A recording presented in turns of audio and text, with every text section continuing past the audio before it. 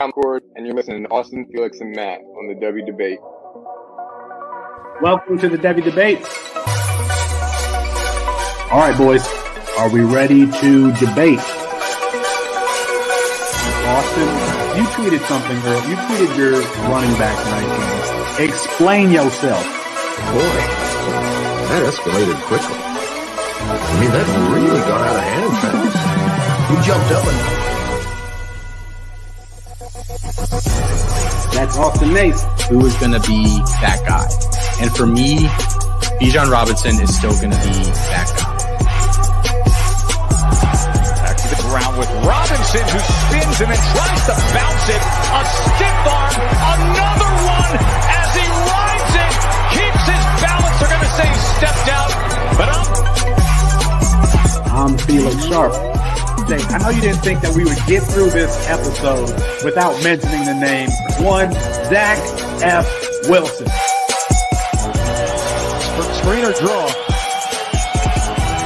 Oh, Wilson is going to uncork for the end zone, and he drops it in beautifully. And it is his roommate, Dax Milne, on the touchdown. That's Matt Bruning.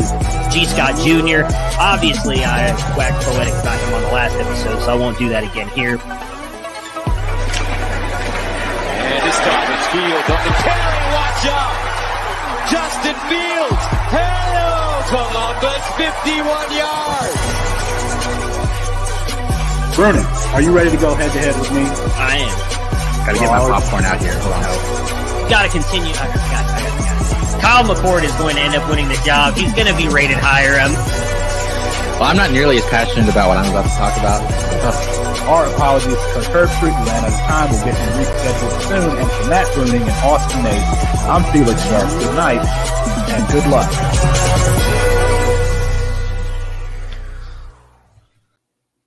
It's 9:30 Eastern time, the real prime time. That means it's time for the W Debate, brought to you by CampusCanton.com. That's Matt Bruning, Austin Nace, and Chris Moxley, and I'm Felix Sharp. On a retro version of tonight's show, which player will improve their draft stock the most by entering the transfer portal? We comment on the NFL draft decisions, and it's the return of parting shots. But we start with the mercenary Deion Sanders, already making waves at Colorado. Chris Moxley, give us the one word that you would use to describe Coach Prime's impact. This truly was a retro version. Felix not looking at the StreamYard as he talks at the beginning of the show. That is classic Felix. We don't know what happened to Chris. He just kind of disappeared. Austin, give us your word then. Oh, no, I am probably the worst person to have go first. So I don't have, like most things, a very strong opinion on Deion Sanders as a coach, or specifically with him at Colorado. I know. So my word is unclear. Because I think a lot of the statements thrown around about Deion, we don't know yet. I think he's very polarizing. You know, some people want to say, he's going to be a great head coach. I think I would push back on that a little bit. I think people say that he can't be a coach. I would push back on that too. I don't think we really know, and I don't know that his time at Jackson State is representative of what he actually can do as a coach. There were a lot of things there, the level of competition that really put him at an advantage with what he is and what he can do. So I think it's unclear. I do like where his tenure is headed already. I think he is more self-aware than I thought he might be with some of the hires that he is supposedly making to his staff.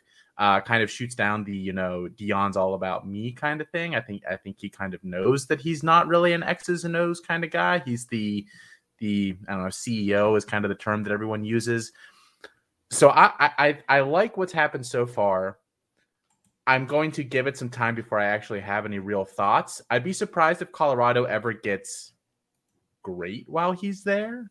But I think, more characters in college football is good, whether I think this ends up great or failing spectacularly, or more likely something in between. I would just like to say that we hadn't done the formal introduction of the show in a couple of months now? Yeah. We go to it, immediately fails. Mox, give us your back now. I threw it to you not knowing that you weren't here. That's what happened. Give us your word to describe Coach Prime's impact on college football and maybe CU in general. Provocative. I think he is a provocative figure. Think about this. How many firings and hires have we had in the last? There were 22 jobs open in this cycle. How many of them made it to national media? And I'm not talking like national sports media. I'm talking CNN right. With Bomani Jones, right? You sent that clip, and I thought that made me think like this dude's a provocateur. Is what he is. Like he knows he's doing it. He knows he's generating attention. I think a lot of that is for Coach Prime, but he's provocative. That's what he is, and I don't think it's bad for college football either. I think it's actually really good. I think you're bringing national spotlight to it, and it's fun. It's not a niche sport. My word was divisive, and I think a lot because of what Austin and Chris have both mentioned. While I do think it is good for Colorado and good for the sport, I think Deion is extremely entertaining, and I think he's going to be that. And we don't have those coaches really outside of Lane Kiffin. I mean, Mike Leach tries to be, but I don't find him as entertaining as like Lane Kiffin is. And we're getting that with Deion, but Deion's got a little bit more swag than Lane Kiffin. He's got a lot more work ahead of him as well. I actually kind of kick back on what Austin said on them not being successful. If they're really able to pull in all these transfers like the rumors are saying, Colorado's going to be better than a one-win team. And that, in essence, is technically... The bar is so low, though. But that's still technically successful. If he's able to take over the team, if he gets him to 6 wins or gets him to a bowl game, it's not something anybody expected before Deion got there. I think that would be a failure in year one, Matt. I actually think they got to a bowl game? I think 6 wins year one, like as a bare minimum, would be a failure in year one. I completely disagree with that, but I'll finish my point and we can have a discussion on that. I think if he gets them to a bowl game, that's a massive success for them personally. Where I think it's divisive is we haven't seen, I think, what he's about to do at Colorado, which I think you can already see it's rubbing some people the wrong way. Some people are all on board with it. Some people already say he's going to become this villain, I think, for a lot of people that I don't necessarily think he really is, but people are going to portray him that way. The having all these kids sign, it's not contracts, but so that they can have cameras follow them around everywhere, making this kind of a reality show, I think is going to get a lot of pushback. People are not going to like that. Is that something he's doing? I don't think that's widely... That's why the camera was there when they recorded his speech to all that other stuff. There's reports that he's having all these kids now sign. They're going to have cameras following around everything at Colorado. It's going to become a whole TV. None of those kids aren't even going to be there in 60 which days. I don't necessarily care about because realistically, a lot of those teams do it. You don't get to see these full videos, but these social media teams cut up clips and all this stuff and they post it. Yeah. I think it's going to be a little bit more than that. But the old heads are going to have an issue with that. These 40-year-old dudes sitting on their couch are going to complain about that. They just are. Oh, don't pretend like they're not, Felix. Yes, they are. No, I'm just saying, is 40 old? Aren't you 40? I'm close. I am close. Well, that's more of like I'm on a whole thing of like old men who think they need to gatekeep college football today. It's going to be my parting shot as well. Like, it's a whole thing I think is going to be coming for Deion, which I don't necessarily think is fair, which is why I think it's going to be very divisive as long as he's there, but I do think he has a chance to be successful. I agree with what Austin said. Like, he's bringing in really intriguing head coaches coordinators to possibly help this team. And if they bring in the talent, like all the rumors say, like, I do think Colorado could be a good team realistically and like getting to a bowl game in year one. My one word to describe Deion in college football and at CU is magnetic. Now, the thing about a magnet is that it tracks whatever it is that it attracts. Positive attention, negative attention. CU is probably going to get more money now. College game day will be there in the fall, probably for that first game against Nebraska, September 9th. We got to go to that one. CNN is talking about him on the news. When's the last time CNN talked about Nick Saban or Steve Sarkisian or Lincoln Riley? I mean, he is a magnet for just about everything, and I think it's like Moxley said. I think that it's ultimately good for college football when you have more eyes and more attention and what have you. Now, we might not really like the way that he goes about it in a very look at me type fashion, but we are all in the business of college football here at CampusCan.com, and he's good for our business. at least in my opinion. He's good for our business. I think more people are going to be seeking college football content, seeking college football in general, because Deion Sanders is a part of it. We're going to continue to track definitely the recruiting that they're doing there at CU and Deion just as a whole. So make sure you keep it locked here on the podcast feed and the YouTube page. Mox, we got new listeners, man. Do you want to I didn't want to say Mike Zimmer and Sean Lewis are his coordinator hires. Excellent coordinator hires. Excellent coordinator hires. Sean Lewis, for those who don't know, is the head coach at Kent State. You talk about matching and putting up a lot of points. Sean Lewis is right at the helm of that stuff. Has had excellent offenses there at Kent State. A lot of those players entered the transfer portal. Colin Shalee, who am I thinking of? Dante Cephas, Marquez Cooper. The one who hasn't that I would like to see enter the transfer portal is Devontae Walker. He hasn't yet. But Sean Lewis has a history of producing very productive offenses. And then, I mean, to Mike Zimmer was the head coach for a playoff Minnesota Vikings team. And he's going to be your defensive coordinator not too far removed from that job. Deion is swinging a heavy bet. All right, Mox, take us through housekeeping. And you're muted. This is definitely a retro show version of this show. That absolutely is. A lot of people are probably new. So here's what we want you to do, where we want you to check us out.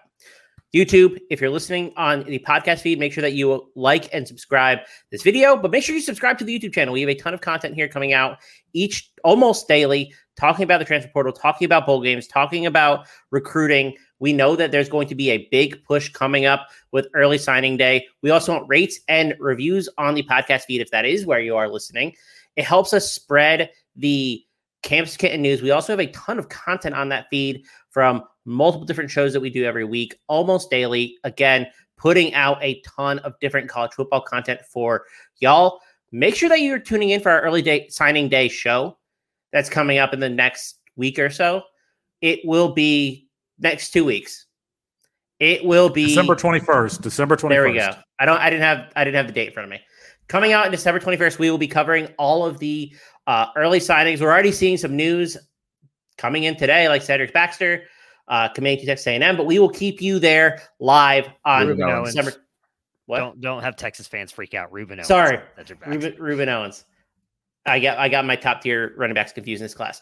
We will have content all day on December 21st. We also have the transfer portal tracker. If you are tracking the transfer portal, Campus Canton is a great place to do it. We've put it up. We have a ton of different information on there where players are going, where they were committed, what they were when they were recruits. Bunch of cool different information. We're keeping it updated daily, and it updates within, I think, 5 or 10 minutes of when a player enters the portal, and we're able to log it into the system. Make sure that you're also watching us at Better Sports on Saturday, 8 to 10 a.m. We're providing a bunch of content that you see on our site. Over there, it's a great way to listen to us and interact with us. You can call into the show. Make sure you download the Better Sports app. Come hang every Saturday, 8 to 10 a.m., and we will be doing it in the offseason as well.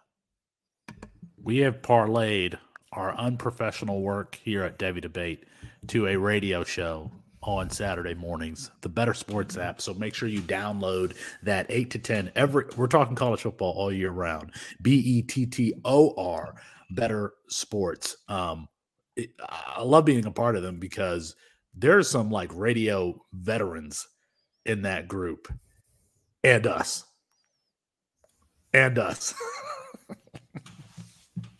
So check us out, support us on the Better Sports app. Let's get into the transfer portal here. Open December 5th, and we've had, I think we're close to, 1,500. We got to be close to, because it was 1,000 like 24 hours after day one was done. Mox, of those players who have entered thus far, who do you think is the most poised to improve their draft stock? We're talking about, guys like Justin Fields going from Georgia to Ohio State, Joe Burrow going from Ohio State to LSU. There are number of JUCO transfers that we could throw out there. Ramondre Stevenson, Rashad White, all fantasy relevant players right now. Who for you is the player or players that you think can most dramatically improve their stock? I got two guys. One is from that Kent State team that we were just talking about. Dante Cephas entered the portal. He was a legit producer at Kent State at 3.06 yards per team pass attempt. This year fell off a little bit. He was hurt for a good chunk of the year. He has good, not top end amazing speed, but he runs good routes. He has really strong hands, is really impressive at the catch point. He has good size. He's 6'1", 185. He already has high end offers too, which that is the kicker. When I see a G5 player enter the portal and they get Georgia, they get Penn State, they get UCLA, makes me want to pay attention. He was just a pretty prolific guy at Kent State. So I think that he has a chance to legitimately improve his draft stock if he can produce at a Power 5 level. Really similar to Konate Mumfield last year, getting offers right out of the gate. Yeah, it's he's definitely someone who, if he wants to go to a high end school, he seems like he can. Other guy that I have is a tight end. I talked about him a little bit in a couple different shows we have, but I do think that there's a chance that he is Campus to Canton relevant next year, and he has NFL potential. And that is Kyle Morlock, who is a Division II transfer from Shorter University in the Georgia Mountains outside of Rome, Georgia. He's 6'7", 245, excellent blocker. You see him pancaking dudes all the time. It does not look like they're playing on the same field when you compare him to half the dudes he's playing against in D2. Led the team in receiving as a tight end this year. He's a two-time All-American. He's an excellent inline tight end as well as a pretty good route runner. He's a pretty impressive player. And what attracted me to him was, the offers that he got as well. Auburn, Tennessee, like you name it. He has been offered by a bunch of these big schools in the Southeast, Florida State. He's the 16th ranked player in the portal too. This is a dude who's come from D2 as a tight end. That's impressive. He can improve a lot of teams, and I think that he's a pretty good receiver as well. So he's someone I'm pretty interested in. I heard talk about Tucker. Is it Tucker Craft? Yeah. Yeah. So you're giving us another tight end recommendation. I like him. I think he's pretty good. Matt, who you got? So I've got three players. Carson Steele, Ball State running back. I wrote an article on him up on Campus to Canton talking about how I thought he could become Rasheen Ali for CFF scoring this year. That ended up coming true. I know Felix has talked a lot about him too. I actually think he might have a shot at an NFL future. I do think he's a really good running back. While it may hurt his CFF production this year by possibly transferring up and getting a P5 job, I want to see him play better competition. So he's one I'm very intrigued. So I do think that he could end up getting some higher draft capital. I'm going to give my boy Colin a shout out here with Hudson Card. He was not bad in that Alabama game before. I know Austin doesn't love anything positive for Colin, but he looked good before he rolled that ankle. I really want to see where he goes because there's a lot of teams. Me and Moxley were able to talk about this a little bit on the bowl game show, and Alfred and I talked about it on our transfer portal show as well. 50% of college football's quarterbacks last year were transfers. They transferred in and took over that starting job. I think we're going to see close to the same thing again this year. So I think Hudson Card really has a shot to be a starter. He was offered from Arizona State. I would actually kind of love to see him get paired with Kenny Dillingham with what Dillingham was able to do with Bo Nix. I don't know exactly where he's going to go. I haven't seen if he's gotten any offers, but he's one that I'm really intrigued by. And the last one, speaking of Kenny Dillingham, Dante Thornton, who played I should say really good, but played better at the end of the season last year. Big wide receiver. I think he is probably one of the better wide receivers currently in the portal, at least from the P5 side, that I would really like to see where he goes. I could see him going to an Alabama to try and help out that room that's completely vacated, go to a Tennessee to help out there. I really want to see where he goes because I think he could improve his stock as well. I also think that Carson Steele is an NFL draft prospect, but I don't know if he's going to necessarily improve on that stock by going to Purdue and having the same season that he could have had at Ball State. Probably a more productive season at Ball State. Mox, Chris, do you guys think that he's an NFL player, even if it's day 3? I've seen worse players get drafted day 3, so sure. I don't know. I honestly don't know. I really need to see him play against better competition because he beats up to some really poor defenses. His best games have come against defenses that are bottom 5 in the country in rushing. So I need to see it against good teams. Austin. Yeah, I put JoJo Earl down just because I knew that would make you happy, Felix. But also, I think he's still a good player. He got injured before the season, and then I think was never really right. I mean, I think it's hard to kind of get injured before the season, miss a couple games, and then come back like in the middle of the year when everyone's kind of already in the swing of things. I'm interested to see where he goes. He's from Texas. I know there's some talk. Does he go to Texas? I'd like him at maybe UNC. Or one of these other places. I refuse to talk about Mekhi Jackson. I don't think he's any good. The other guy that I think is really interesting is Ethan Calvert. Is a guy that I haven't heard anybody talking about. Linebacker from Utah. Was a high 4-star kid, went there last year, didn't really play at all this year, but he's a pretty good athlete. 24/7 comped him to Brian Cushing. I think he's a little bit of Cushing was kind of that last of the old school linebackers. I think Calvert's actually much more versatile than that. I thought he would play more this year, and he really didn't. So I'm interested to see where he ends up because I think he could be a plug and play guy for a lot of schools out there. So I'm interested to see where Ethan Calvert ends up as well. Austin's comment there about Mekhi Jackson is a response to the comments here in the Peanut Gallery. If you want to, join us live, 9:30 Eastern time on the Campus to Canton YouTube page, we'd love to have you. I've got 2 quarterbacks. I want to start with Christian Veilleux from Penn State, who has entered the transfer portal. This is not a player that I knew anything about before he played last year as a true freshman in relief for whatever. I forget Sean Clifford. A 3-star prospect. I don't think that anyone was watching. He's just played well. He's played well in spots this year. I think that he's probably a transfer down candidate, I would assume, unless it's like going to like Indiana. Rumor is back up at Pitt, just for the record. What? I'm not making this up. That is the rumor that he's going to Pitt. He's going to sit behind Phil Jerkovic this year. I think that this kid could start somewhere. I would be really disappointed if he went to. He might beat out Jerkovic for what it's worth. So I mean, players like this could be. Yeah. If we get to the spring game and he's taking reps with the ones, he could be a free space on your Campus to Canton roster. I just think that he's good. Maybe not a player that you want to roster right now, but at least a player to pay attention to. A player that I do want to roster is Jacoby Criswell, 4-star quarterback from UNC who did not get the job competing with Drake May and has entered the transfer portal. Now, I've seen 24/7 link him to Arkansas. I really like another player that anytime I've seen him play, has played well. Might have one of the strongest arms in the country of players that we're not paying attention to, off the radar guys. Go watch his spring game. I mean, there's I remember a play where he's got somebody dragged all over him and he still makes an accurate throw to the end zone. 24/7 competent to Sam Howell, and then he went to UNC. So, and that is a position that is hard to restock and have a pipeline.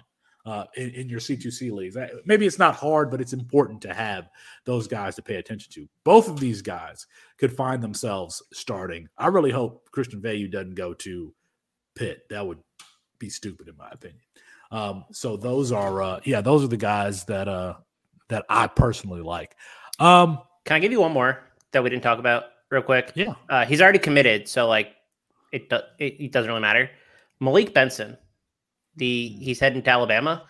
He entered the portal from last year or this fall or spring. I get this timeline so confused because he's not entering until next year, but top 5 round pick in C2C leagues this fall or this spring. You cut out a little bit there. Top 5 round? I think so. We just did a mock. Do we know where he went? He definitely went in top 10 rounds. Looks like he's looking at it. It was a startup. But Chris, I wouldn't take him top 5 rounds like of a startup. But in freshman drafts, where would you take him? Austin. So I'll be honest. I was talking with our Devi team a little bit about this because a couple of them are really high on him. He feels like a trap there at Alabama, to be honest. Very raw, doesn't have that much football background. Tore up JUCO, who gives a shit? We got real comfortable because Jameson Williams went there and tore it up, but I just think Jameson Williams was a different dude. I don't know that that's Malik Benson. I think he's going to get overdrafted pretty significantly. I don't think he's as good as Isaiah Bond, who's already on the roster. they're going to play the same position. Like I think that people are getting way ahead of themselves on Malik Benson personally. So he had a 61% receiving yard share, a 92% touchdown share. He posted 5 yards per team pass attempt, receiving yards per team pass attempt. He runs a 10.44 at 6'1". Pretty impressive profile is all I'm saying. The reason tells me that team that he's coming from is probably Cheeks, if that's the kind of numbers he was putting up. Like, let's be honest here. There are reasons that he is not in the FBS, and it is not football related, is all I'm saying.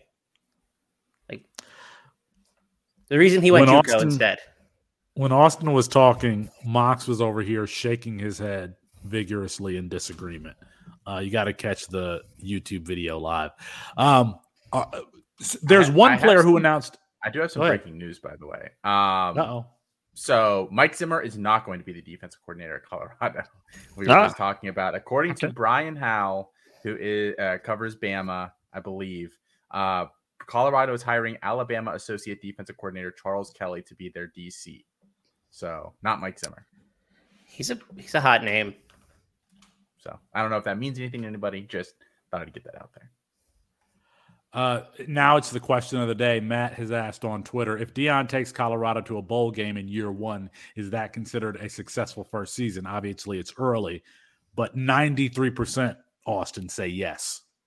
It is a successful season. I tend to agree with Matt on that one. So I like completely disagree because at first, because of what, like, you can just completely overhaul an entire roster in one offseason in the portal. If Prime is pulling the names that he's rumored to be pulling, shouldn't be an issue. And then I went and looked at their schedule, and their schedule was actually kind of difficult. So without looking at that first, I would have said 7 or 8 wins should have been the bare minimum because of the guys that he supposedly has. You know, they've got 200 people that have already called them, which I don't believe for a second. But it is what it is. All right. Let us know. Answer Matt's Twitter poll at Sports Fanatic MB on Twitter. One player who is not entering the transfer portal is Drake May, but he's losing some pieces, Mox. Drake May staying.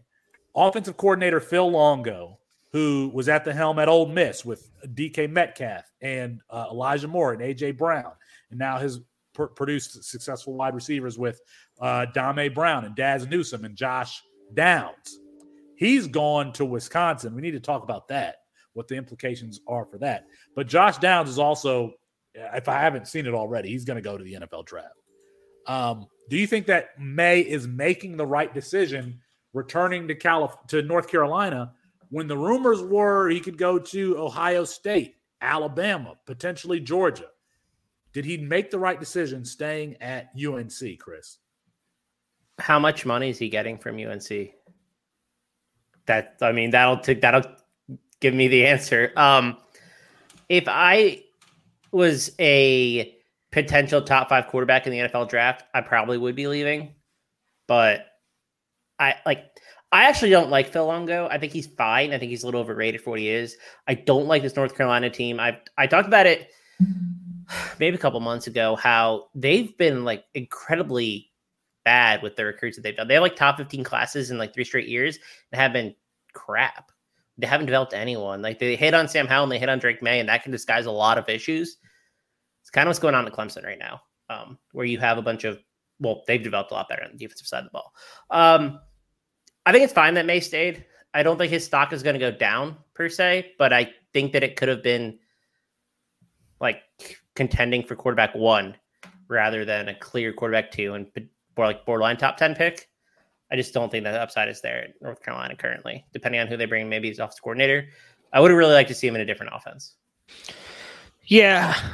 I think I don't hate the decision to stay. Like, a lot of the talk is obviously Alabama because he was originally committed there before, I believe it was they signed Bryce Young. He ends up decommitting, goes to North Carolina.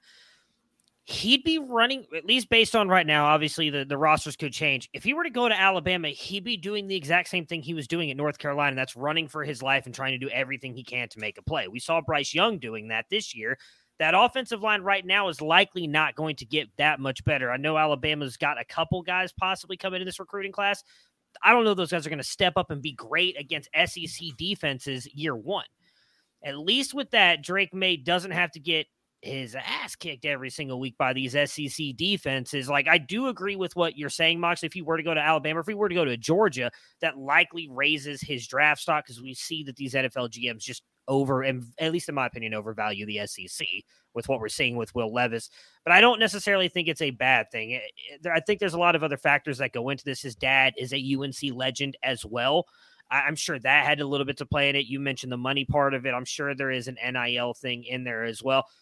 He has a chance to win the ACC next year because that conference is not good. It's going to be between probably them and Clemson. Does Alabama not have a chance to win the SEC next year? Like, that's what, like, don't you think that Saban would get it together? And don't you think that the skill position players there at Alabama would be... What skill position players? They don't have any.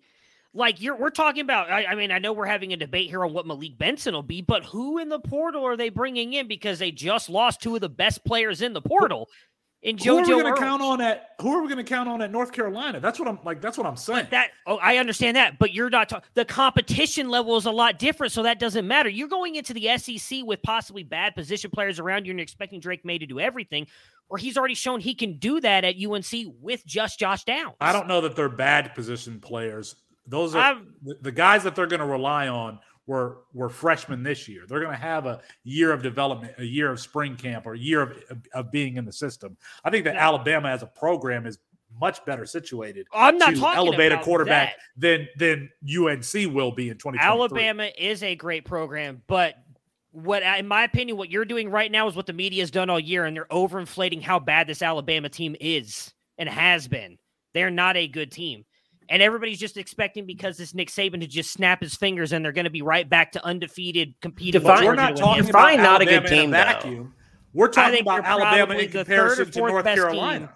I shouldn't say fourth. They're probably the third best team in the SEC right now, which is not going to get it done compared to you're being arguably the best team in the ACC with him at quarterback. Like, you have a chance to win a conference championship and possibly go to the playoffs is my argument. You're right. Yeah, Alabama could turn it around, and they could do that. They still got to get through Georgia.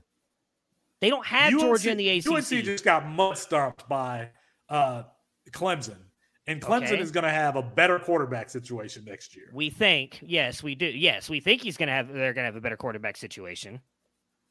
It's actually the quarterback that just killed them last week. Yeah, he's the one who did all the damage. It's actually that guy. Yeah, who gets a whole nother season of reps to do that again. So, Austin, it's a weaker conference. I think he's going to be better off staying there. Did Drake May make the right decision not entering the transfer portal? Austin, I think no.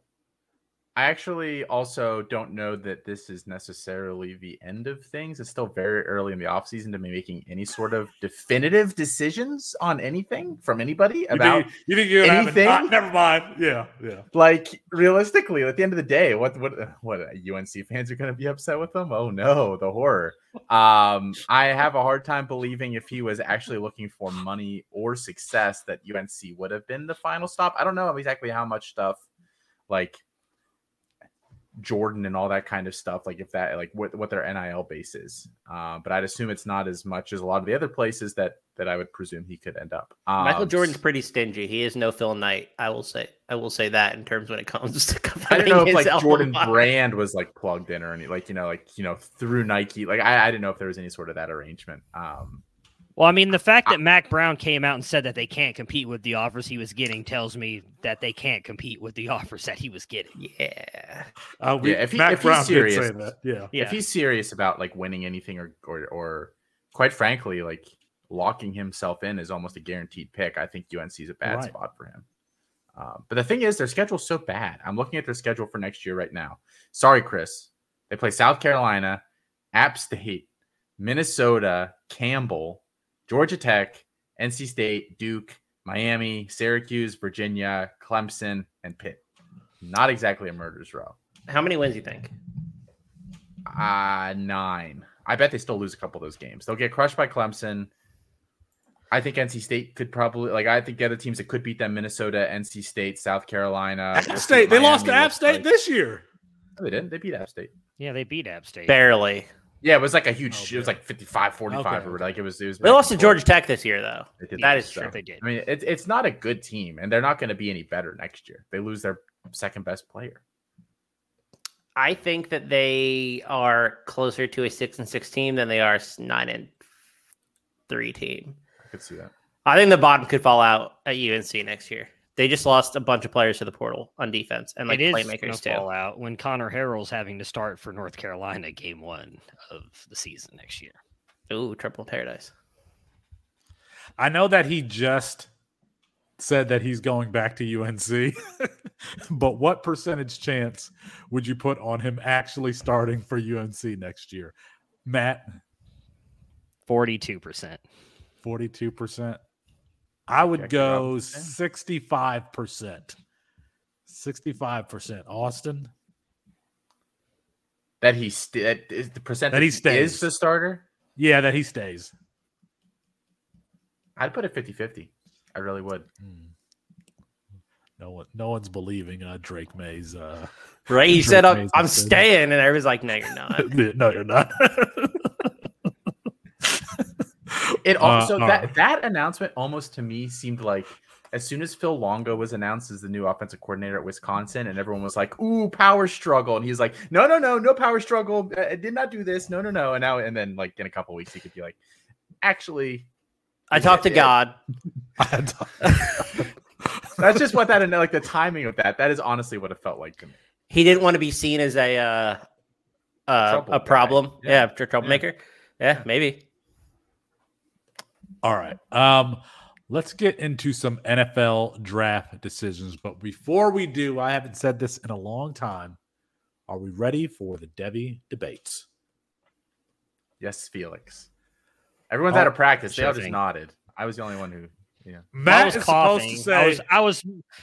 I had my mic muted because I'm a professional and I was coughing, so I apologize. Yes, let's do it. Felix making all sort of bodily noises into the mic. Unlike that tailgate episode from a couple of weeks ago. Oh my Yeah, god! I'm not trying to With sneeze Colin? loudly into the mic like 4 of my co-hosts that morning. I was trying to be professional.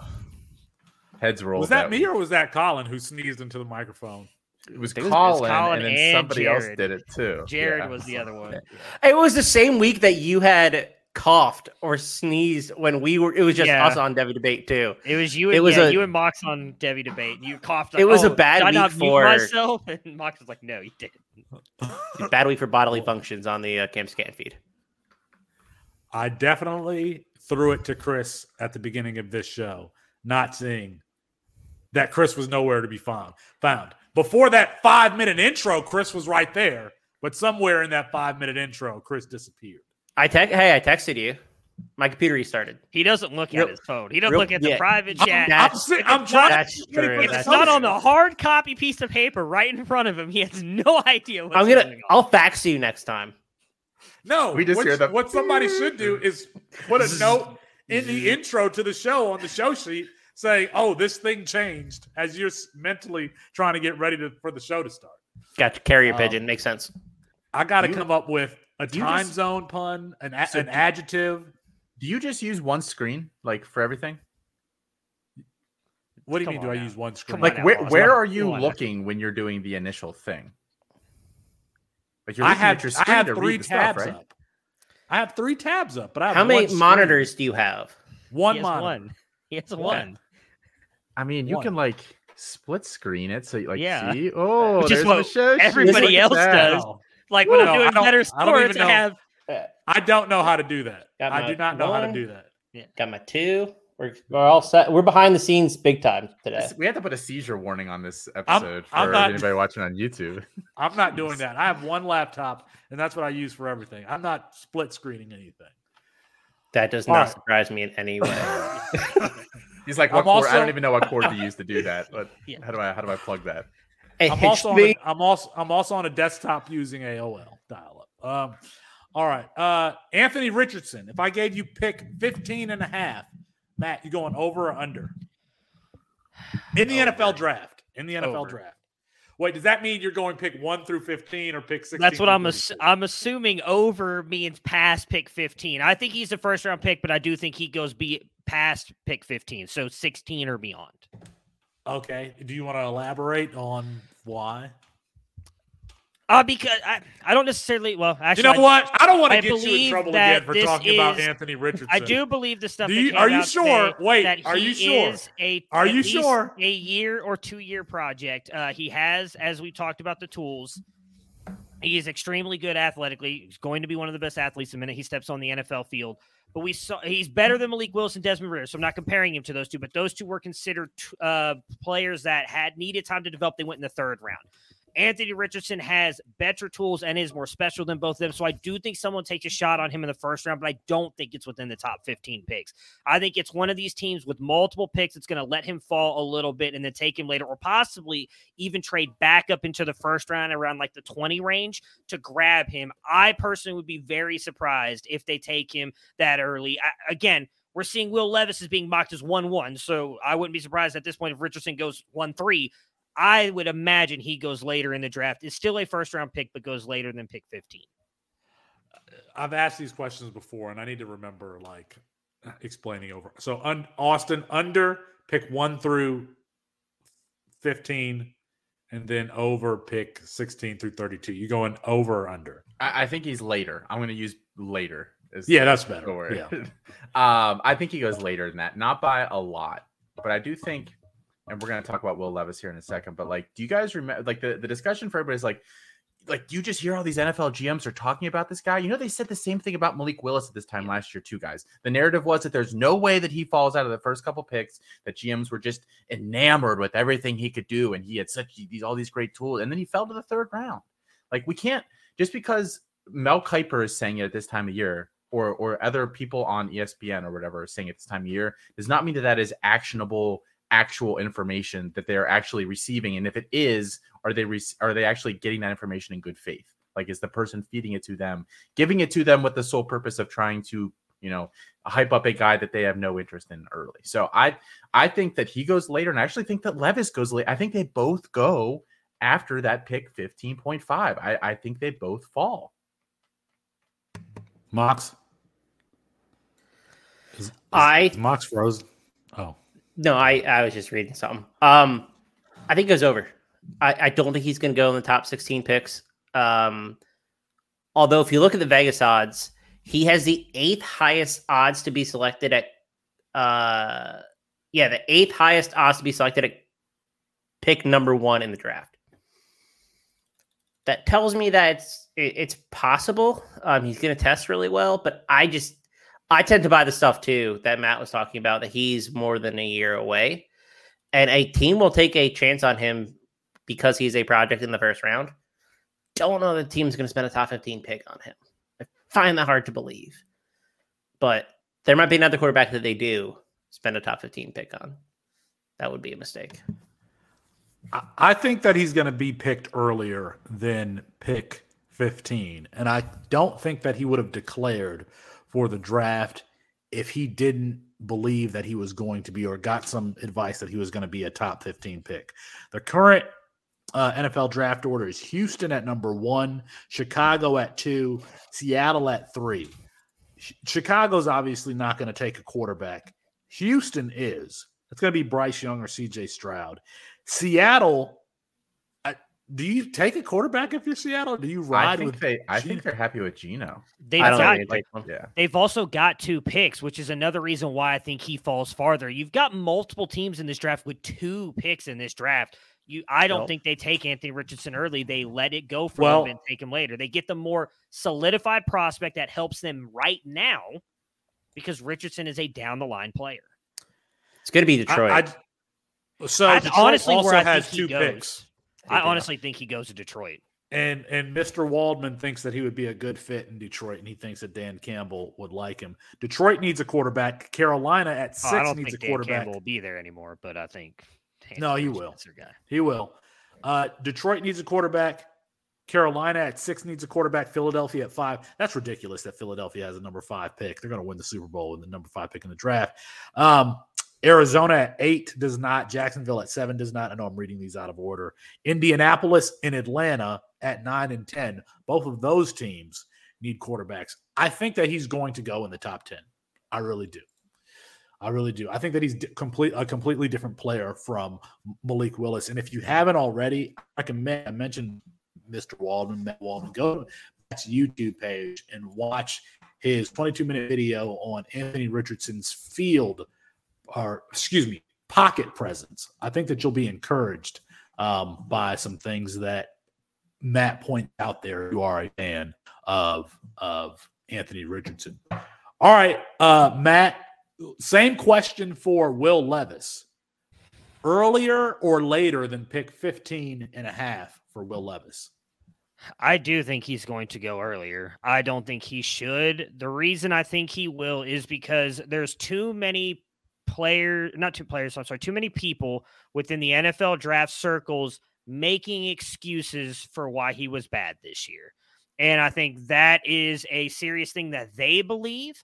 We've seen that with other players where they've sat there and said, oh, well, he was injured, bad offensive line, no weapons. That's why he was bad. But if you go look at what he did in 2021, he was a top quarterback.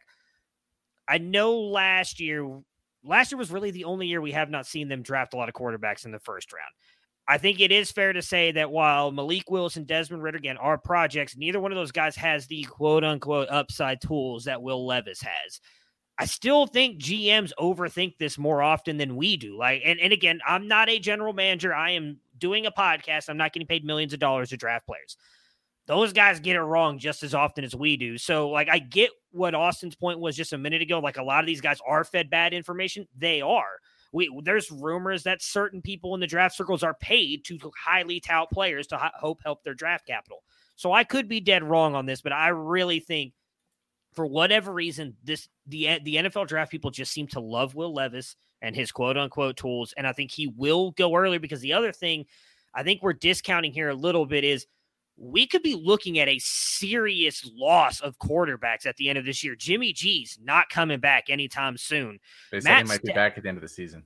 He doesn't need surgery. He's going to be okay. back. I didn't see that. I thought he was going to be. Okay, said 7 weeks maybe. So Jimmy G's coming back. That's fine. But Matt Stafford, he may be retiring with all this stuff going on with him. Tom Brady may be done. Aaron Rodgers may be done. We've got Marcus Mariota might not be the starter at Atlanta anymore. We may be all of a sudden sitting here when we came into the season saying, this 2023 class, you really only need Bryce Young and CJ Stroud because there's not going to be that many holes. It's starting to look like we could see a lot more teams who need quarterbacks. And outside of Jimmy G, if he is healthy, who's the other veteran you're betting on? Because I agree with what Austin said about Seattle. They're probably keeping Geno. You really going to go and sign Baker Mayfield to be your quarterback right now? No, you're probably going to take a rookie and go and run with that and see what happens. So I do think Will Levis goes earlier than pick 15. And let's not forget, Hendon Hooker is injured. Michael Penix Jr. went back to school. The depth of this 2023 class has taken a little bit of a hit. Austin, you got a earlier or later than pick 15.5 for Will Levis? I think he goes later. There's only one team that I think would take him before that. Wait, before. Oh. I was going to say before you, I was going to say, let's guess. I was going to say, everybody go ahead and guess, but go. That's not who I would have guessed. I would have guessed Carolina. I think the Colts are the only team that would consider taking him because the Colts have never been particularly good at hiding their intentions leading up to the draft, and a bunch of people are already saying that the Colts love Will Levis. They're the only team that I think will take him there. I think anybody else will pass. So if the Colts don't take him, then I think if the Colts don't take him, I think he drops out of the first round. I really do. That's assuming Chris Ballard's still there, though. He could be fired. They already let go of, I already forgot his name. He sucked anyways. Frank Reich. They already let go of Frank Reich. I think Chris Ballard could be fired during this offseason. That's true. Yeah. Earlier or later, Mox, then 15.5 for Will Levis in the NFL draft. Earlier. There are some dumb teams picking in the top 10. One of them is going to bite I've seen the same things that Austin has seen about Indianapolis. I've seen that Dave Tepper, the Carolina Panthers owner, is enamored with Will Levis, obsessed with him. I just don't get it. I don't see it, but I think he's going top 10. I really do. And it's going to be Daniel Jones all over again. Do you guys want to hear a hot take about Will Levis? I think he's going to disappoint people at the Senior Bowl. I think he's going to struggle at the Senior Bowl. I don't think he goes. Did he accept the invite already? I don't know, but I think he should skip it. He has to go. I think he has to go. If you're a quarterback and you get invited, you have to go. It's not a request. It's a demand. Just pretend you're injured. we've seen quarterbacks go there and they're going to make excuses for him if he does. If there's bad weather, they'll say it's the weather. They didn't about Malik Willis last year. Yeah, but all the GMs afterward basically said that Malik Willis looked like crap and that he was like that was the word that came out, except for like two people who were like, "Oh, we looked great," and those people are people that I don't trust with anything at all. The difference with those two is though, talking about. That's the best part. We all know who you're talking about. The thing with that is, Will Levis, fair or unfair, and I do think it is fair to say he is perceived to be a better talent than Malik Willis, though. So you're going to give him a little bit more slack than you did of Malik Willis, at least in my opinion. I don't know that he goes out there and disappoints. He's not. I don't think that he can go out there and have like a Vanderbilt performance at the Senior Bowl. Right, but I don't think so. The thing with him that I honestly think could happen, I almost guarantee you he goes and he just does like the interviews, shows leadership stuff, and doesn't do that much actual throwing and everything, and he'll blame it on the turf toe. That's what I would do if I'm him. Because you already look at him and you say he's got all the arm talent in the world, so you just sit there and say, I just got my turf surgery on my toe, but I'm going to show up and be that team guy, going to show that leadership, and then that is going to vault him up. So I'm like, God, look at this guy. Showed up, toughing it out, leadership, amazing guy. Look at that face of a quarterback. I'm telling you, it's going to matter. I think you can do that at any position but quarterback. I don't think you can do that at the Senior Bowl. We haven't seen a guy attempt that and come out well doing it at all. I don't know. I think it's tough. See him do it all the time at the Combine, and I'm told the Combine matters more than the Senior Bowl. We see those guys show up at the Combine all the time, not throw, not do anything but do interviews, and it never hurts them. Will, you want to hear the truth about Will Levis? Yes. I can't handle the truth. NFL general managers love a confident, good-looking white guy who looks good in shorts. That's the truth about NFL general managers. And that's why Will Levis is a top 10 pick. I don't think you're wrong. Just saying. All right.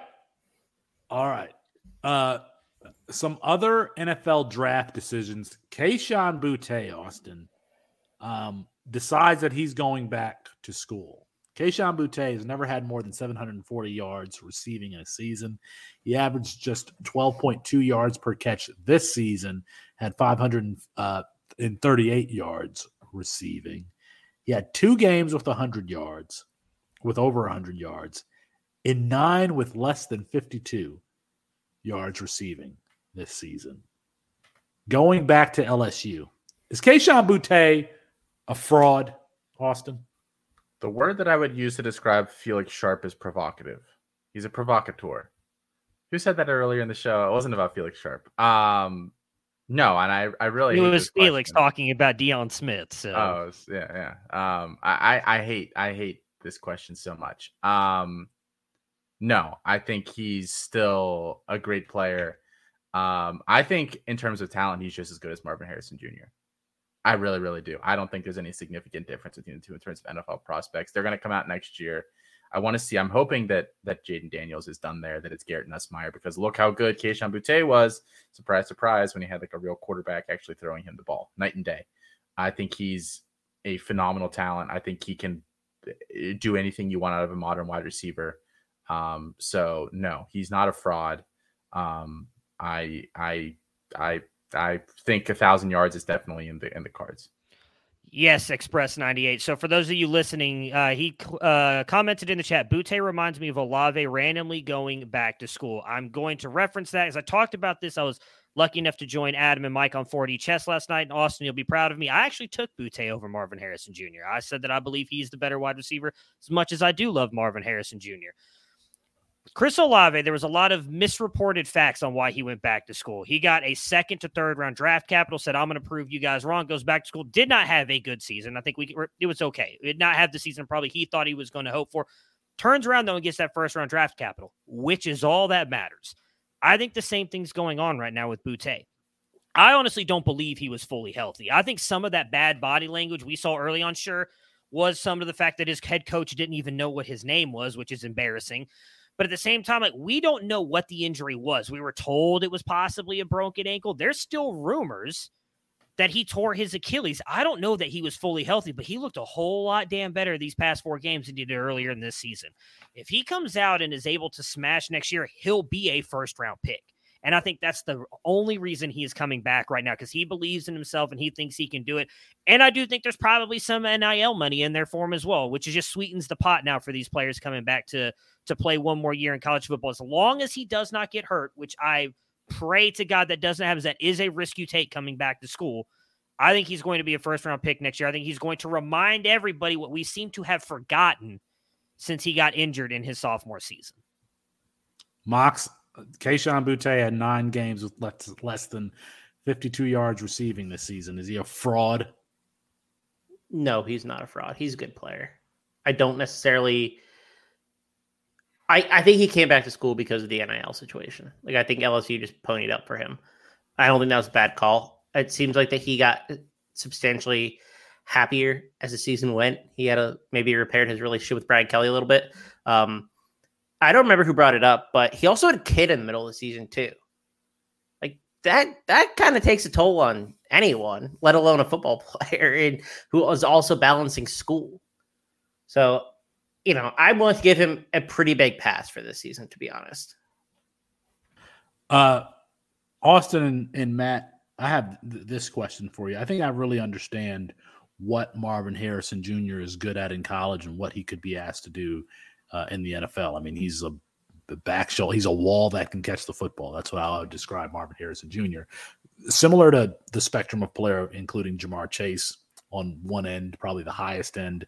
Mike Williams is on that spectrum. How would you describe Kayshon Boutte and what you expect him to be asked to do at the NFL level in 2024, I guess? So just using the same comparison that I used last night with Adam, and I said that Marvin Harrison's highest upside is probably Jamar Chase. I think Kayshon Boutte is closer to his higher upside, which is Justin Jefferson. I hate to do the helmet-to-helmet scout there. Like, I think that's what he can be. I don't think there's a massive separation between the two. Said last night, if you were to tell me you have Marvin Harrison at 1, I don't think that's wrong. But I think I just think Kayshon Boutte can do more at the wide receiver position, can be moved all around that offense. I don't see that out of Marvin Harrison. So that's what, for me, gives Boutte that slight edge ahead of Marvin Harrison, because I believe he can do anything and everything on the field, and that will make him more successful at the NFL level. Go ahead. It's tough to find a guy to comp him to, but I honestly think if you're looking at kind of just receivers that are playing in the NFL today, a guy that he reminds me the most of, it's actually Davante Adams. And think about what Davante Adams was early in his career. He was not the route running god that he is now, but he was a very good player. He had all those same tools, very similar size. Adams is listed at 6'1", 215. Boutte is 6', 205, but they kind of have that same like broad, kind of thicker upper body, but they're like deceptively like much more athletic than that. And I think Davante, the thing that like really just sets him apart is that he is like, he could play in the slot. He can play, on the boundary. He can win short, intermediate, or deep. And we've seen that throughout his career. Like, he's functioned in virtually every role. He's kind of a Swiss Army knife. You could plug him into any offense and he would function, maybe not this, like the level of play would be the same. It wouldn't drop off at all. I really think that Kayshon Boutte is that kind of a guy. He can play anywhere across the formation. He can play anywhere. He can beat teams deep. He can beat you shallow. We saw that explosiveness. Looks like it's back on that touchdown he scored last week, where he kind of caught that intermediate ball across the middle and then was gone. Like, that's just the kind of player that Boutte is right now. I think if he gets some of that explosiveness back, it looks like he is. I think he's a slam dunk kind of guy. Like, he's not like super physical. He's not super finesse. He's somewhere in between those. He's very much a Swiss Army knife at wide receiver. I just love his game. Would you trade Quinshon Judkins for Kayshon Boutte? Yes. I would, understanding that I can probably get Boutte plus for him, which is what I would can. demand. I can. So we were talking about this. I feel like Judkins' price right now is ridiculous. I think you can sell him for so much right now. Price of brick going up. I have so much Judkins, and I've been turned down for some trades. Let's say in a campus-to-camp league, a crossover trade, NFL, NCAA. Would you trade DJ Moore for Kayshon Boutte? I would. I'm done waiting for DJ Moore. Yeah, I'm fine with it. They're like the same player. I think Kitchen Case goes for DJ Moore, but why not take the re-roll, because DJ Moore hasn't been able to do it in the NFL. At least you have. And if the Panthers do take Will Levis, like another 4 years, maybe he'll use DJ Moore on all the bubble screens that they used Wan'Dale Robinson on at Kentucky. Maybe they'll use DJ Moore that way, because that's how DJ Moore was used at Maryland. Go ahead, Mox. No, I was just going to say I'd rather have Keishawn Boutte than DJ Moore, but they're pretty similar players, at least in my opinion. Not a fraud, says the group. Not a fraud. I need to get another microphone because I yell too much. And this microphone can't handle it. Jackson Smith-Njigba, another has had some NFL draft, I don't know, icky around him. Let's have Todd McShay set this discussion up for us. Matt, whenever you're ready, go ahead and play that audio. And NFL scouts would love to see him play, and there are a lot of reports from NFL scouts I've talked to said he's healthy enough to play, and he's protecting himself for the draft. And I got news for every prospect out there. NFL teams know. They know what you had for lunch last Thursday. They're going to know whether you're healthy or not. And if you're healthy enough to play, you need to be out there with your teammates and playing. I'm not saying it's going to hurt his draft stock. I mean, we saw Derek Stingley last year, injuries and opting out and all of that, and he still was a number 3 overall pick. But the difference is with Jackson Smith-Njigba, he is like a late first, early second rounder. He's a great college player, great slot receiver, but he has some drops. He doesn't have exceptional size. He doesn't have exceptional speed. So there are some things that coming into the year after the great season he had, the scouts were pointing to saying, I'm not sure that he's a lock to go like top 15, top 20. And so now the fact that he's not playing certainly isn't going to help his cause. Matt, quitter, fake injury, not special size, not special athleticism. Not my words. I'm summarizing what Todd McShay has said. How would you react to those sentiments? So ESPN has this just thing where they love to just latch on to, at least in my opinion, these just fake, false, made-up narratives, and then just runs with it the entire draft season. We saw it with Justin Fields not really knowing how to break down film and being kind of not a leader and maybe a little bit lazy. And then Mel Kiper was the one who came out and did that. That laziness stuff, and that was absolutely offensive, because we've watched Justin Fields since he was in high school, and that is not him. But questioning a player's injury is offensive to me as well. You could say that if he never tried to get back on the field. The dude tried twice this season to get back on the field, and then got pulled back off, throwing his helmet down on the sideline. Yep, that seems like a guy who's trying to preserve his draft stock. He's really mad that Ryan Day pulled him out of this game. I am trying to help Alfred out with the clean stuff. It's stupid. It's beyond stupid. It's the dumbest crap I've ever heard. Like, I just don't understand it. And I get if you want to question his draft capital thing, we've heard that all year, right? Like, that he may not be this top 15 pick that we thought he was going to be coming into the year. That's fine. But then to say that the dude struggles with drops, he's had 6 his entire college career. What the hell are you talking about? Struggled with drops. 6 his entire college career. He struggles with drops. He's a slot wide receiver. Yeah, okay, well, that's all we've seen him do at the college level. Doesn't mean he can't be more than that. Like, I hate the questioning of his toughness, and NFL GMs say he's got to be out there because they know that he can play. How the hell do you know he can play? Does one of you guys his trainer? Are you sitting there with him as he got ready to do rehab this morning? Yeah, he's just rehabbing to rehab. F it. I'm just going to go in there and rehab for no reason. I hate this crap. I don't know why that they do this for somebody. It's always 1 or 2 players every single offseason. They drive these narratives on. It was Kyler Murray a couple years ago, which, I mean, that's a whole different story, but they've said the same things about him. Like, they pick 1 player or 2 players every single year, and they just drive these narratives. Also, I guarantee you, we will hear about this 20, 30, 40, 50 more times leading into the draft.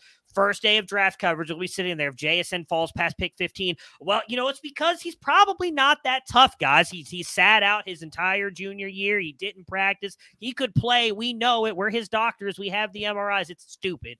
I'm just going to cuss. I fucking hate it. It drives me insane.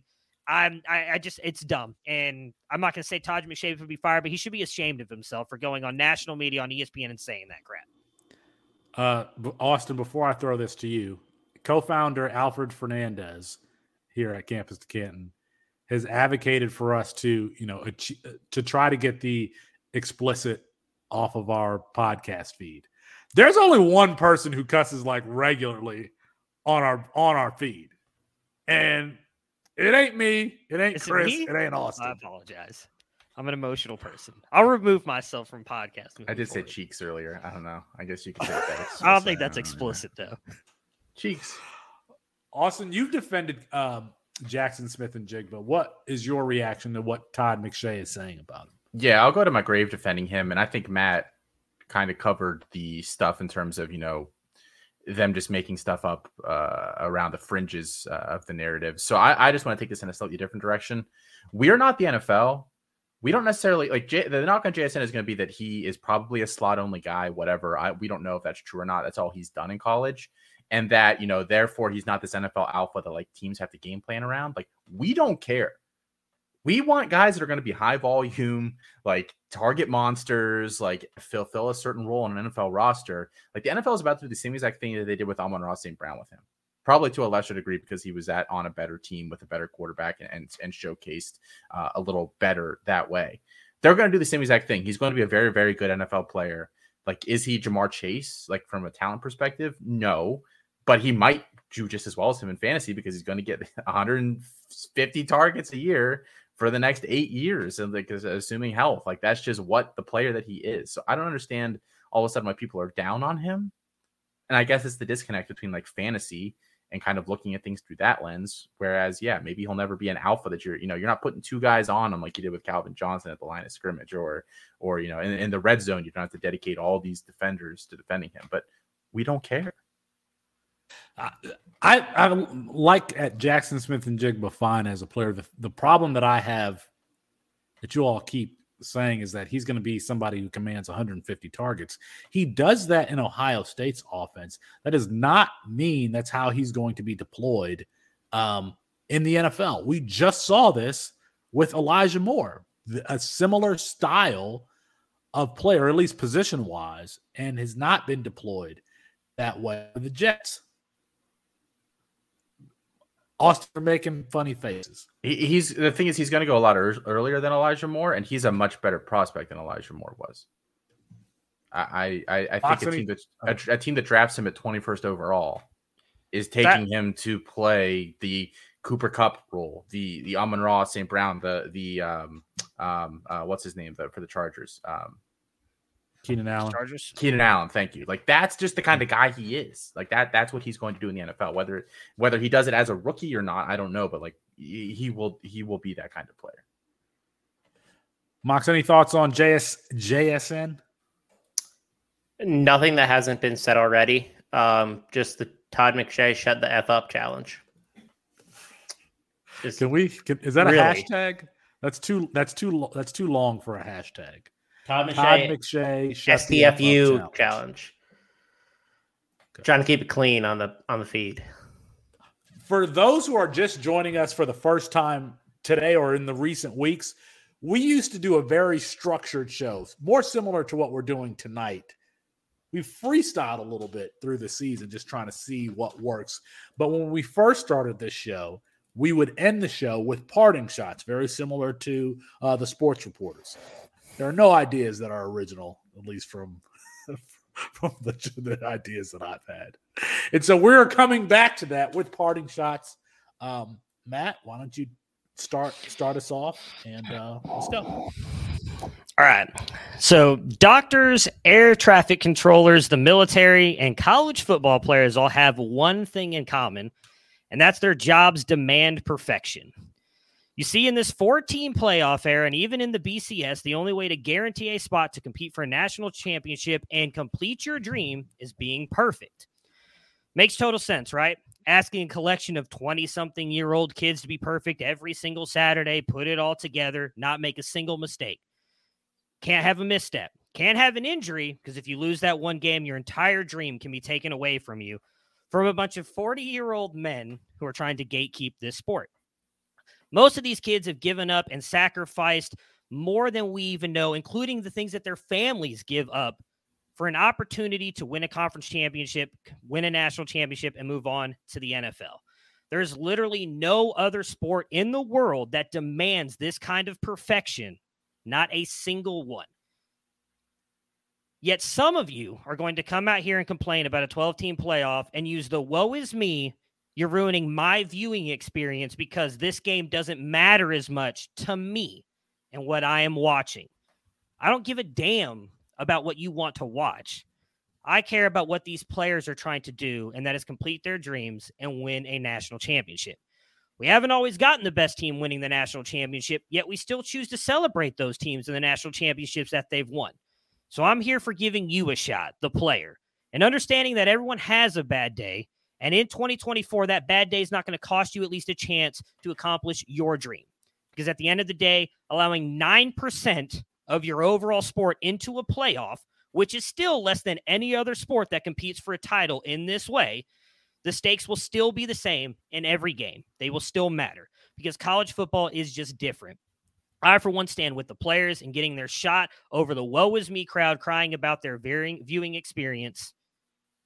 2024, 2025 can't get here soon enough.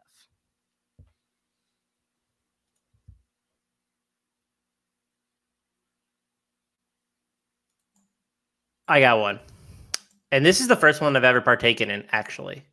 Oh. By the way, I think that this was a thing before I had joined. So, don't want to get canceled on here. But, late-stage capitalism, defined in this case as gross inequity and absurdities that are driving wealth accumulation at the top, an idea that's really come about post-World War II, has hit a crescendo within the last decade, and you see it entering common discourse repeatedly. It was on display again last Saturday. Mind you, millions are being poured into these championship games at different cities. Los Angeles, with a rising homelessness population. Atlanta, which is seeing the increase, drug trafficking and drug use, sets the backdrop as these cities try to remove eyesore populations through unsavory means. And it's something similar is going on in Qatar and the FIFA World Cup. You get the point. Inside these stadiums, we have the Dr. Pepper halftime challenge.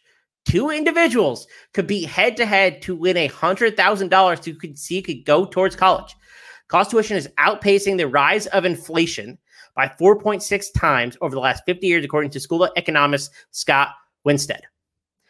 This halftime event, televised and with commentary generally provided from either the halftime crew or the announcers, prospective students do whatever they can to get these footballs into a giant Dr. Pepper can. This includes chest passes, because what is a tight spiral when six figures are truly at stake? The students compete in a gross display of entertainment by late-stage capitalism that has made going to college not only difficult, but prohibitive for most families and individuals. For 30 seconds every single year across the country, two kids are pitted against each other to, in some cases, define the next decades of their lives. All of this happens while people on Twitter, people and announcers mock and poke fun at the chest passing. Well, the real issue is why the hell are these kids competing in the first place to go to school or face at minimum life-crushing debt for the next few decades of their life? In Atlanta, we saw a tie in this game. The crowd booed the Dr. Pepper challenge and Dr. Pepper itself for awarding only one check despite going to double overtime and a tie. Hilariously, these are rounding errors for a company like Dr. Pepper, who is an $11.6 billion company, part of the NASDAQ 100. This doesn't end with Dr. Pepper Challenge, and I won't pretend it's not a smaller issue. It's not a huge issue in the grand scale of things, but it's a microcosm of capitalist absurdity. After a true Hunger Games-like competition consisting of throwing footballs into giant soda cans, we should look at ourselves in the mirror and ask if this is troubling at all. What is worse, a chest pass or this display? Although he couldn't quite finish the season the way he wanted, Oregon quarterback Bo Nix undoubtedly rehabbed his image and potentially his draft stock this season. After 3 underwhelming years at Auburn, marred by poor offensive line play, a lack of weapons at the skill positions, and a ton of poor coaching decisions, Nix was truly unlocked with the Ducks. A lot of this credit should go to offensive coordinator Kenny Dillingham, who had previously worked with him for a year at Auburn and actually aided him in his best season to date. And also credit to Dan Lanning for identifying a player with the tools to succeed, and kudos to them for ignoring the noise surrounding him. Unlike his time at Auburn, Oregon surrounded Nix with competent wide receiver play. Shocker, a deep stable of capable running backs and an offensive line that has consistently graded as one of the best in the country. Nix rewarded this belief with a season that no one could have imagined. Nix passed for 3,300 yards through the air, 27 touchdowns to only 6 interceptions, and added another 500 yards and 14 touchdowns on the ground. The guy he even caught a touchdown pass, which we jokingly played his prop the 1 week on one of our shows. So, I mean, the guy did it all this year. Last offseason, drafters who took too long to select in our Campus to Canton mock drafts were threatened with a Bo Nix selection. I bet most of them wish we'd gone ahead and done it at this point. Nix is a great reminder of how much landing spot and surroundings can impact the development of college athletes, not just quarterbacks. For every great player that has overcome bad circumstance, a dozen more have faltered. Most may have fallen short anyway. We'll honestly never really know. Regardless, remember Bo Nix when speculating on the destination of another former 5-star quarterback who entered the portal this week. Like Nix, this player was let down by many around him in his initial school, including his wide receivers and ultimately his coaching staff. The transfer portal can be a mixed bag, let's be completely honest, but for players like Nix, it's a great chance to resuscitate NFL dreams. And since DJ Uiagalelei is a West Coast kid, and Nix's former offensive coordinator is looking for a new reclamation project, I'm just saying. His persona is loud, he's brash, and generally seeking attention for himself. He's alluded to being anointed by God himself to fix things. He's unconventional, and before his previous job, he had virtually no experience in the position on this kind of stage. He's a galvanizer, and his supporters are just as ardent as his detractors. But are we talking about a football coach or the 45th president of the United States? Say what you want about Deion Sanders, but he is a coach with his own orbit, with his own atmosphere, like Nick Saban or Lincoln Riley. However, those coaches in their primes have taken jobs at established institutions with rich history, while Prime has planted his flag in Jackson, Mississippi, and Boulder, Colorado, places as far from college football epicenters as you could get. For that reason, Coach Prime has an opportunity to make much more of an impact in Colorado than perhaps Saban has in Tuscaloosa or Sarkisian in Austin or Day in Columbus. Undoubtedly, vendors can expect more traffic at the Boulder Farmers Market on Saturdays when College Game Day is broadcasting from near Folsom Field. The parking lot of Boulder Social is sure to be jam-packed on September 9th when the Buffaloes take on Matt Rule and the Nebraska Cornhuskers at home. There are a lot of opinions about Deion Sanders, but as to the question of if Prime is good for college football, the answer is unequivocally yes. And for anyone who says otherwise, well, that's fake news. That's going to be our show for tonight. Apologies to Kirk Herbstreit. We ran out of time. We will get him rescheduled soon. For Matt Bruning, Austin Nace, and Chris Moxley, I'm Felix Sharp. Good night and good luck.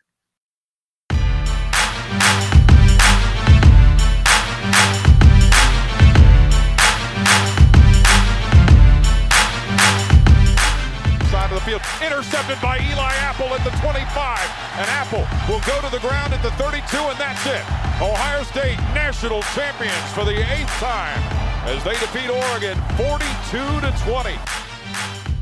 Here's Tua stepping back, loads up, looks long, throws, end zone, touchdown, Alabama! Devontae Smith, touchdown, Alabama! And the Crimson Tide has once again ascended to the top of the college football mountain. Their 5th national championship in 9 years, their 17th overall. And for Watson takes a snap, rolls right, looks at the end zone. Hunter Renfrow caught it! Touchdown! Touchdown! Touchdown! With a second left, Watson hits Renfrow.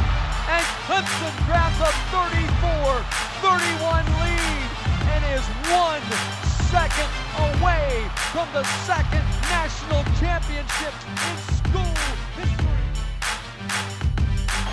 Hill Just in front of his end zone, has a man out there. It is Rager, and he's off to the races. Nobody will catch him.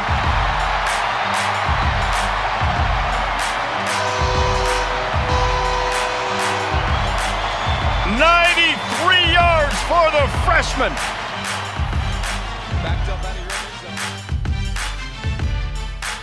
Made the adjustments in the second quarter. Dobbins again, more than 10 yards per carry. He'll add to that. Goodbye. Touchdown, Ohio State. From 52 yards.